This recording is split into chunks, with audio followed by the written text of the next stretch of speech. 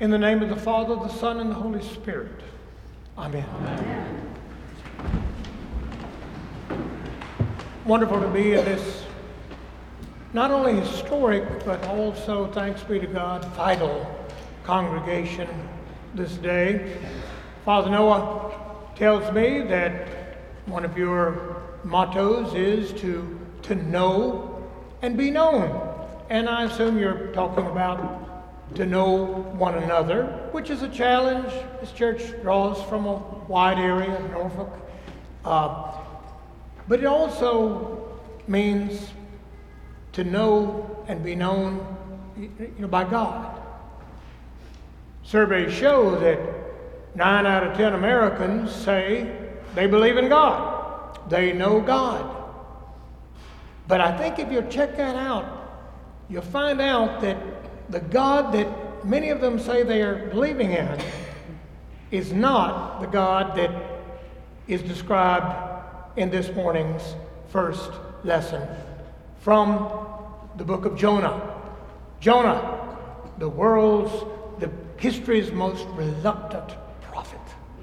The word of the Lord comes to Jonah and says, Jonah, I got a message to be delivered. I want you to go to northern Iraq, to the city of Nineveh, that great city, and I want you to tell them 40 days I'll give you to repent, and if you don't, I'm going to overthrow you. And I want you to go to Nineveh. Jonah says, what? I'd rather die than go to Nineveh. Nineveh, that hateful group of people, the Assyrians have made our lives miserable and destroyed our cities on more than one occasion and laid us waste. I'd rather die than go to Nineveh. I'm not going to. And the Lord says, I can arrange that. And so Jonah gets on a boat and to get as far away from Nineveh as he can. And the boat sails out on the Mediterranean, and a great storm comes up, and the sailors say, hey, you must have done something really bad to make God want to kill us like this. And so they throw Jonah overboard into the sea, and a great fish comes and swallows Jonah. He's in the belly of the fish for 3 days. The fish then vomits him up on the beach outside of Nineveh, and Jonah says, okay, all right, I'll go to Nineveh as soon as I get a shower. And it takes him 3 days. It's such a huge city. There's that many pagan Ninevites there. 3 days he walks across the city, and he stands up in the middle of Nineveh, and with a very bad attitude, he preaches history's shortest, worst sermon. 40 days, and the Lord says this city will be destroyed. 40 days. There, I've said it. To hell with all of you. I'm out of here. Well, the Ninevites repent. The king repents. Everybody, the thousands of Ninevites, they all, sackcloth, ashes, they all repent. The livestock repents. Ever seen a cow repent? Wow. And the response of Jonah to God is, I knew you. This is why I didn't want to go talk to the Ninevites in your behalf. Because I knew you. I knew you were merciful. I knew you. That's why I didn't want to go talk to the Ninevites. Jonah, among God's chosen people, get out of bed every morning, pray the Shema. Hear, O Israel, the Lord your God is one. Well, they got their gods, and then we got our God, new. It's just one God, and your God is their God too, even if they don't yet know it.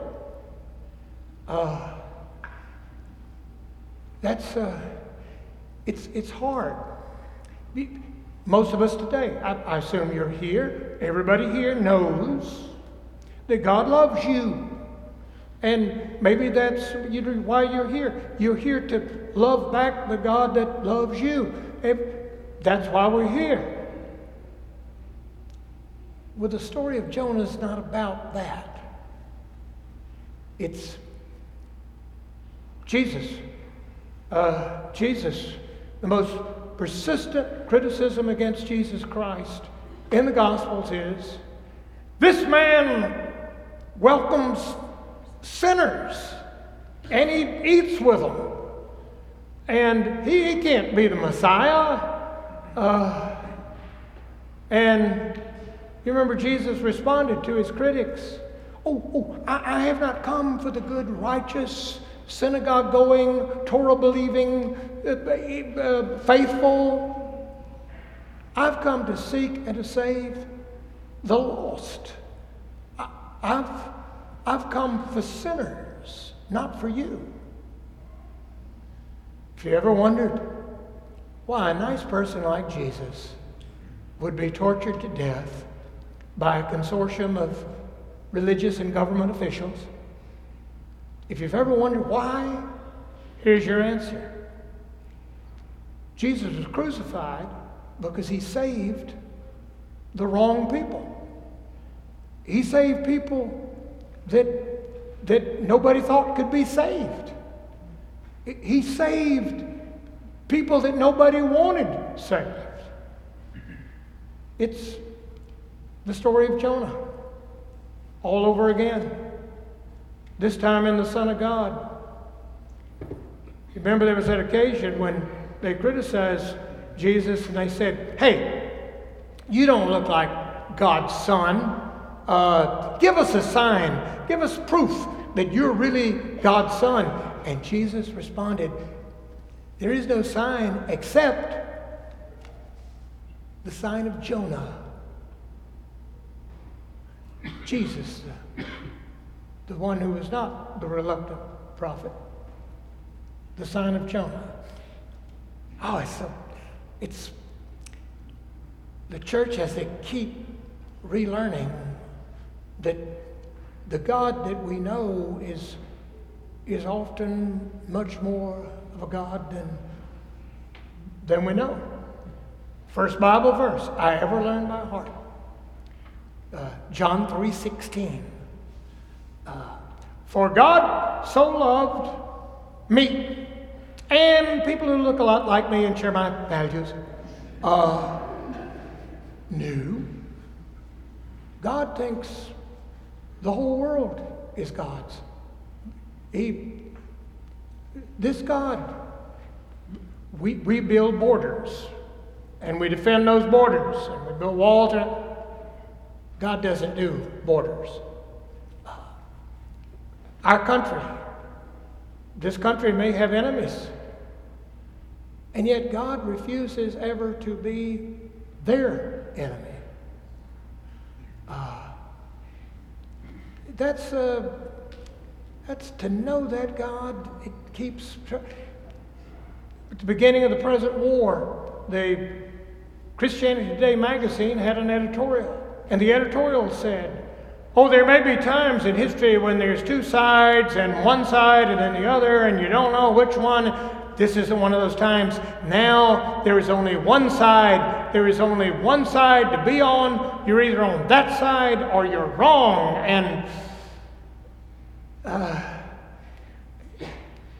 we'll read the book of Jonah. I'm sorry, it appears this God doesn't do things that way. I can believe that Jesus Christ died for me, but this is bigger than that. Well, about this time of year, we're at the third Sunday of Epiphany. About this time of the year, I always think back. I was visiting a church in Atlanta, outside of Atlanta, during Epiphany, and it was a long time ago. But on that Sunday, we launched the first Bush war to end all wars in Iraq, and anyway, we were at church, and as we went through the service, they indulged in a liturgical practice not dear to my heart called a children's sermon. And the pastor came down, squatted down front, and all the little boys and girls came forward. And the pastor said, "Boys and girls, what is today?" And some kids said, "January the 6th. And I said, "Well, yes, but in church, today is Epiphany. Epiphany. Can you say Epiphany?" We Methodists didn't know about it, but the Episcopalians told us about it a few years ago. And now, even though you may have never heard of Epiphany, boys and girls, I bet you know a favorite Epiphany story. It's in Matthew's Gospel. Matthew begins the story of Jesus, not with Jesus, but with these magi, these visitors from the east. You know, the wise men, the magi, these magicians from the east. They came to Bethlehem to see the baby Jesus. And now, here's my question for today, boys and girls. They came from the east. What is the east of Bethlehem? And he brings out this map. And he says, let's see, where would that be? Oh, it's Iraq. Huh. Matthew says that when the baby Jesus was born, all of us who had the scriptures, all of us knew God, we didn't know it was Jesus. The only people to know were these magi, these stargazers, these pagans that didn't have the scripture. They had the star, and they followed the star, and they came to Bethlehem, and they fell down and worshiped the baby Jesus. They were the very first people ever to worship Jesus. And they gave him gifts. And we maybe wouldn't have seen Jesus if these Iraqis had not led us to him. And so today's Epiphany, and so the church gathers and says, "Thank you, Lord, for also working with these Iraqis, that we might not have known you if they hadn't first known you."